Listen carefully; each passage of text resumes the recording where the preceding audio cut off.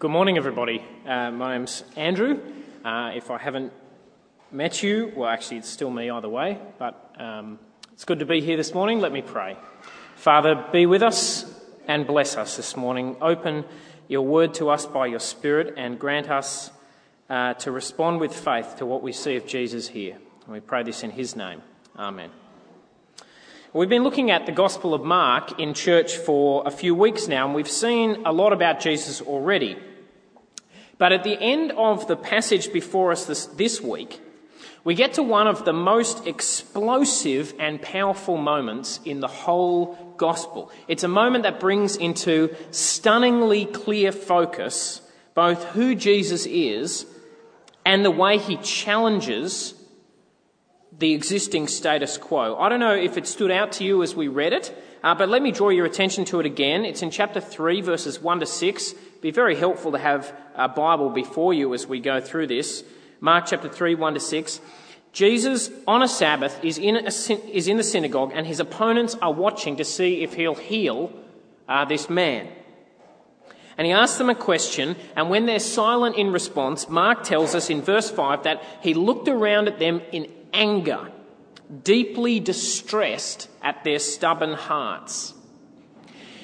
It's not often, actually, that Mark slows down like this to show us in detail one of Jesus' reactions, what he was feeling.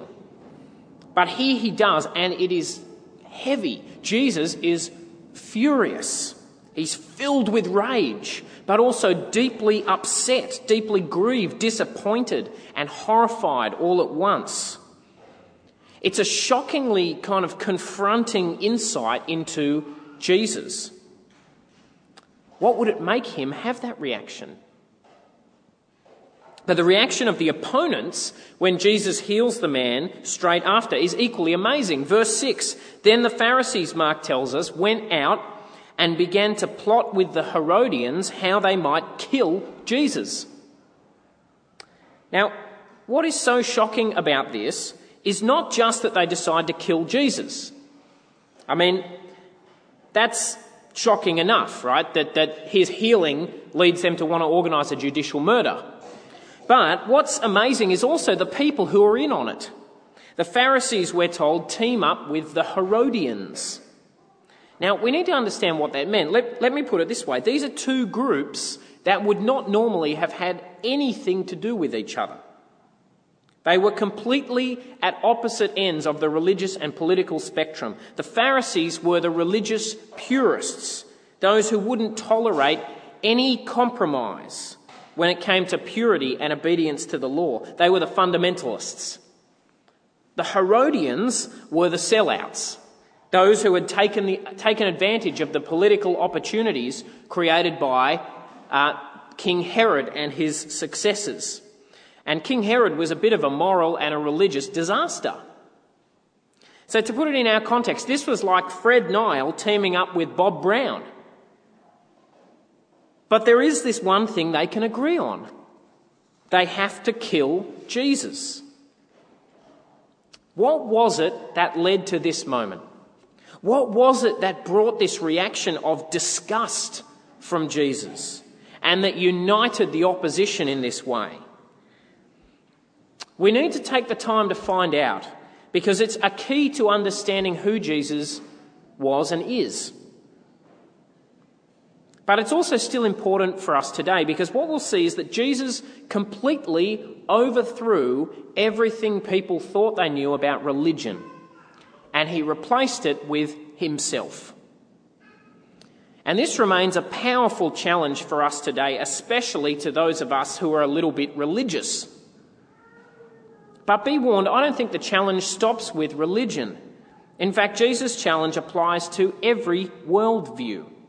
And it is offensive enough to make people, maybe even people like us, want to kill him. Well, let's have a look at it. Leading up to this dramatic moment, we see Jesus involved in 3 interactions with the Pharisees. In each case, he's just doing something different, something not quite right, which the Pharisees don't understand, and they become increasingly frustrated and offended. First, in verses 13 to 17, the Pharisees are amazed by the fact that Jesus is eating with sinners and tax collectors. That is the kind of people that solid Bible-believing people didn't normally hang out with. By the way, tax collectors, nothing wrong with anybody who worked for the ATO. There's nothing wrong with that. But back then, they were the guys who really got rich off kickbacks from the Romans. It was like being in a bikie gang and just making money out of selling drugs and killing people. You know, it's bad all round. And they're who Jesus is hanging out with. And next in verses 18 to 20, the Pharisees are confused by the fact that he is not doing what other faithful people are doing. He's not fasting. Jesus looks decidedly undevout. And then thirdly, and most controversially, in verses 23 to 28, Jesus' disciples are seen to be explicitly breaking the rules about the Sabbath. They are picking grain, and that counts as work. You're not allowed to work on the Sabbath. Okay, so what counts as work? Well, let's work it out, and we have all these rules about what does and doesn't count as work, and this is one of the things that counts as work, and they're doing it. What's going on? The Pharisees are thinking. Now, in each case, Jesus gives an explanation for what he's doing that revolves around himself. He's hanging out with the dodgies, he says, because he's like a doctor. And so he's more interested, frankly, in sick people. The disciples aren't fasting because he's like a bridegroom whose presence means that things are different to how they normally are. When he's there, things are different, like at a wedding. And the Sabbath rules are not binding because, in verses 27 and 28, he is the Son of Man who is Lord of the Sabbath. Each of these titles, Doctor, Bridegroom, Son of Man, Lord of the Sabbath, they would have been kind of increasingly provocative for the Pharisees, because each of them was a claim to have the kind of role actually that God was probably supposed to have. See, God in the Old Testament is the one who brings healing. God is the doctor. And God is also depicted in the Old Testament, like in our reading from Isaiah 54, God is depicted as Israel's husband. So when Jesus says he's like the bridegroom, what is he actually saying? The Pharisees are thinking. And then most obviously, really, God is the only one with the right to claim that he's Lord of the Sabbath. And if you know the story in Genesis, you know, the Sabbath is kind of God's thing. He made the world and then he rested and he said, you guys, take notice of this. And Jesus says the Son of Man is Lord of the Sabbath. And it's got to have been at the least provocative for them. But Jesus says he is what makes the difference. And that's what lies behind the bit at the centre of our passage, which is really where I want to focus. Verses 21 and 22. I think it shows us what the heart of Jesus' clash with the Pharisees was about. It's where he talks about no one sews a patch of unshrunk cloth onto an old garment. Right? The idea is you sew an unshrunk piece of cloth on, it rips it. Jesus obviously knew a bit about sewing. Isn't that interesting? Same with the wine. You don't put the wine in an old wineskin that's already been stretched, because then it will just burst. You need a new wineskin. His point here, in what he says about the patch and the wine and so on, is that what he means is not something that the Pharisees can just add on or incorporate into their way of looking at the world, their take on life and God, their worldview. Jesus is not like a patch they can add to, sew onto their system. He's bigger than that, and he will only break their system. He's like new wine that if you try to fit it into pre-stretched wineskins, that is your existing framework of thinking, it won't hold it. Jesus is saying that he completely changes the game. His presence introduces a whole new situation. He's like the doctor, come to heal the sick. He's the bridegroom, come for the wedding. He's the Son of Man, come as the Lord. He is, he says, something completely, radically new, which means that all their assumptions and ideas need to be scrapped and rethought. That's why Jesus was so offensive to the Pharisees. Because what he challenged was not just some details about rule keeping, but their whole system. He told them they had to rethink their whole worldview. He challenged their confidence about how things worked.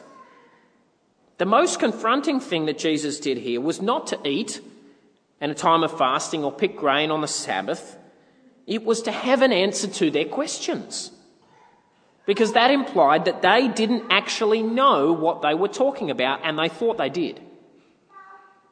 And this was offensive because what was at stake most deeply here was their sense of self-assurance. What Jesus challenged, you see, was their pride. Legalism, like the kind the Pharisees display here, where they kind of work out what the exact rules are and just want to do it, that can seem like it has a bit of humility to it, can't it? I just want to know what I have to do so that I can obey. I don't want to, it's somebody else's responsibility. I'm just going to obey the rules. What are the requirements? That kind of attitude can seem to be a kind of humility. But that kind of humility, the humility of legalism, is not a real humility. Because underneath it is a need to be in control. A need to control my own destiny by knowing how things work. Do you know what I mean? Think about someone who wants to keep the Sabbath, right? That's a rule. And so takes the Pharisees' line of asking, what does this look like exactly? What counts as work and what doesn't? What's going on here is really a desire to be in control. A desire to be your own saviour, to be able to do it yourself. That's not humility, that's pride. And it was pride that was at stake in the issues of fasting and associating with sinners as well, because what these were really about was a desire for the Pharisees to be acknowledged, respected and affirmed as the good ones, the righteous ones. Jesus' actions were so difficult for the Pharisees because they made it look like they didn't really know what they were doing, that they were on the wrong track. I can imagine them almost feeling like it would have been better if Jesus had taken them on directly, because at least that's taking them seriously. But instead he just kind of passes them by, as if, oh yeah, you're off doing your thing, it's a bit, you guys, you'll get it together maybe, What Jesus challenges, you see, is human pride and self-assurance, the kind of attitude that thinks, I've got it all under control. I've got it all worked out. That's why Jesus was and is popular among those who are not as confident, who don't think they've got it all worked out, who are aware of their failures and weaknesses. Because the one thing he makes completely impossible is self-assurance. And that's also why this passage is more than just a challenge to people who are religious, like the Pharisees. It's not less than that, of course. There is a powerful challenge here for people who feel sure of themselves, who feel confident because of their religious activity. And people who go to church regularly, probably like many of us, need to hear it, because churches can very easily become places that are weirdly obsessed with rules and are places where they're kind of creepily anxious about people being different. I've talked to lots of people who grew up among churches or maybe went to Christian schools. I wonder if you have had this experience. And who kind of only ever got rules, and it turned them off for life. And Jesus, I think, would have had no more sympathy for that than he had for the Pharisees. Being really obsessed with religion can be a very effective route to hell. But that's because religion can be about pride. And pride can take many other forms as well. We're not a very religious culture anymore on the whole. I'm thrilled to see you at church. It's great to have you. But our culture is not massively religious. And yet we are a culture with a very generous dose of moral superiority. In the media, especially in opinion pieces and on talkback radio and so on, there is this obvious tone of self-assurance about moral things. I don't just mean people like Alan Jones, although he counts. I love personally listening to Adam Spencer and Richard Glover on 702. Anybody else listen to them? I think this is going to go better in the morning than in the evening. Anyway. And I really like them. I think they're great in many ways, but I think they also often channel this cultural sense of self-assurance about moral questions. You know, they will discuss the most difficult and terrifying issues. Euthanasia, war, refugee policy, and sometimes you kind of get the impression that most people think the answers are pretty obvious, pretty simple. The same thing lies behind the way people are so ready these days to be filled with righteous indignation. Righteous anger is anger you feel when you're convinced that there is an absolutely clear-cut injustice being done. And people will feel like this about anything and everything these days. It's the bread and butter of a show like Q&A. We are so quick to make judgments. And this only shows, I think, that many of us, the elites at least in our culture, are absolutely sure they know what they're talking about. Absolutely confident that they know how things work. And that's why Jesus is just as much a challenge to our age as he was to his.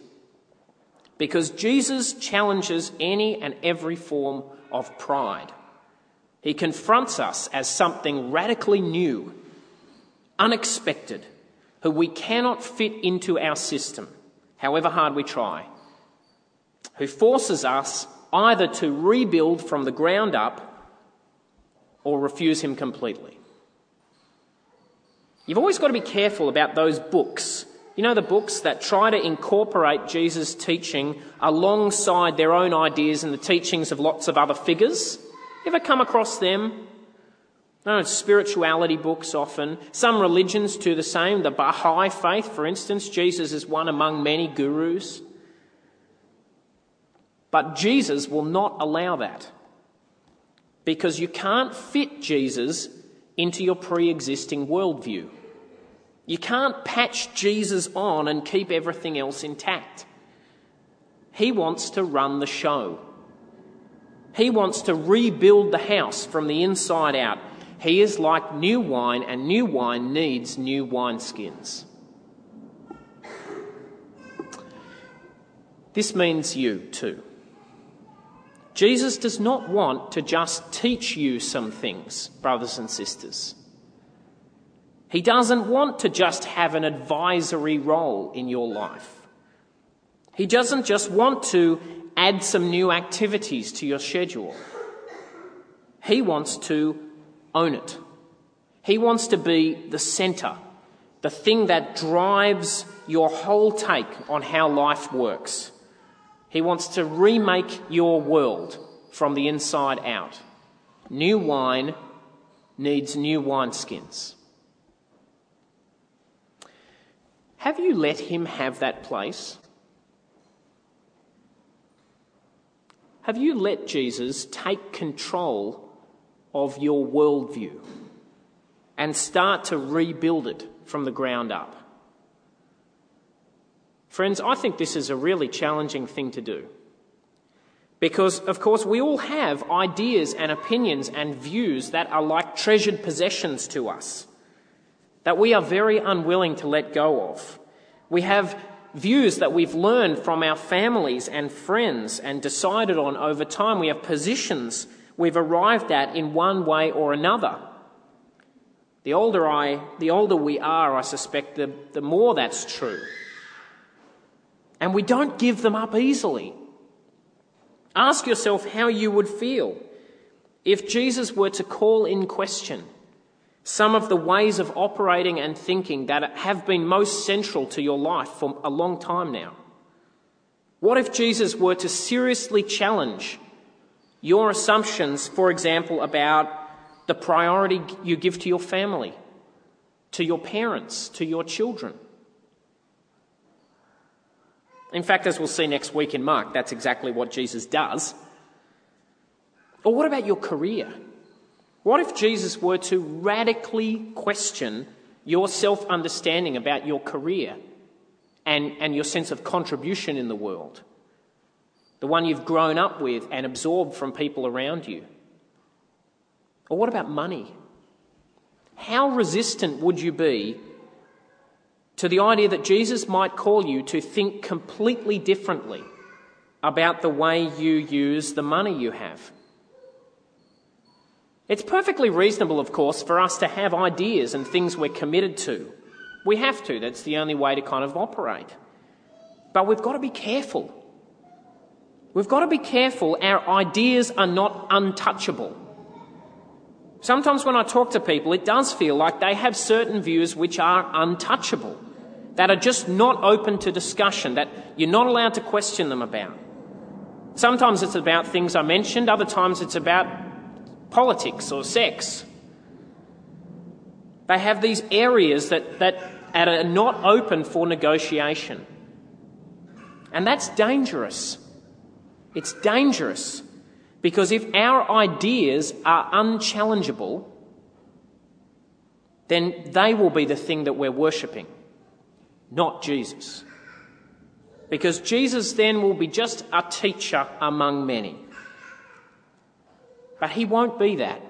Jesus won't be just important to us. He's not interested in fitting in alongside our other commitments.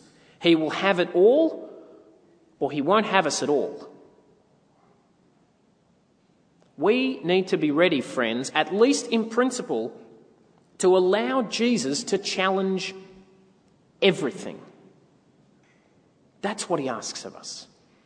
New wineskins.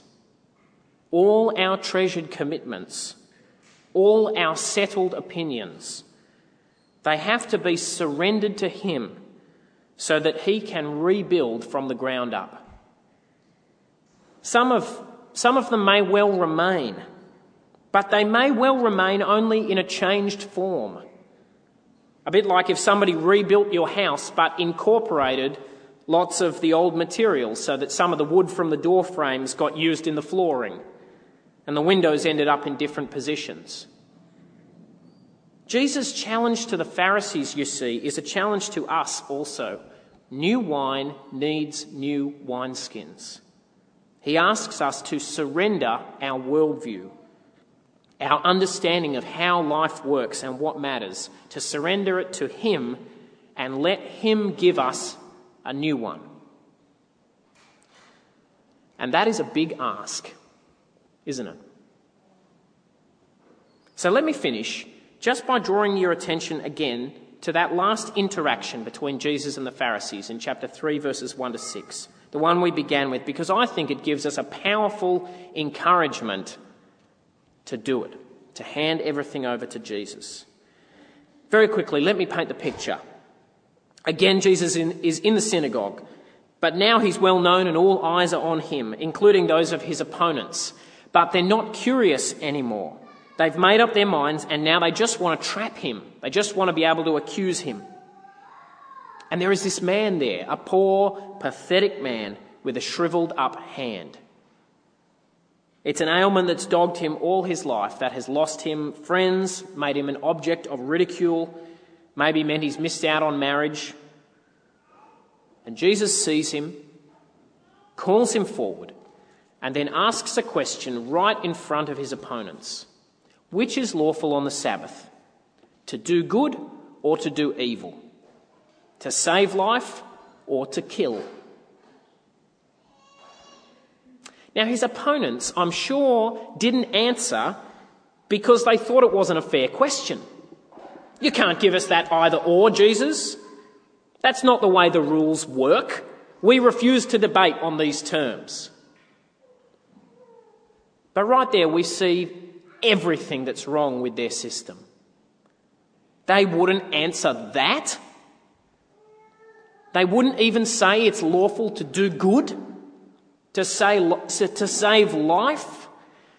Their silence shows how lost and pathetic they are. They can't even see truth and beauty when it's handed to them on a plate. Jesus, though, can see it perfectly, which is why he's so disgusted, angry and deeply distressed, it says. And he will not have a bar of it. Stretch out your hand, he says to the man, and the man's hand is completely restored. A wonderful miracle. And that act of giving life leads the Pharisees to plan a murder. The Pharisees, though, they show us more than just their own depravity. They show us the darkness that lies in all human pride when it is confronted by Jesus' demand. Jesus will change everything. And if we will not allow that, we too, whether we are religious or not, we will be capable of just the same blindness and wickedness we see here. So let me finish by urging you to give Jesus the place he asks for, the centre, to surrender yourself completely to him. Because with Jesus, it's neither that the religious are in and the pagans are out, nor that the progressives are in and the conservatives are out. It's the humble who are in and the proud who are out. So don't hold on to your pride. Jesus is so obviously truer, better, more beautiful. Give him the keys. Let him rebuild your world.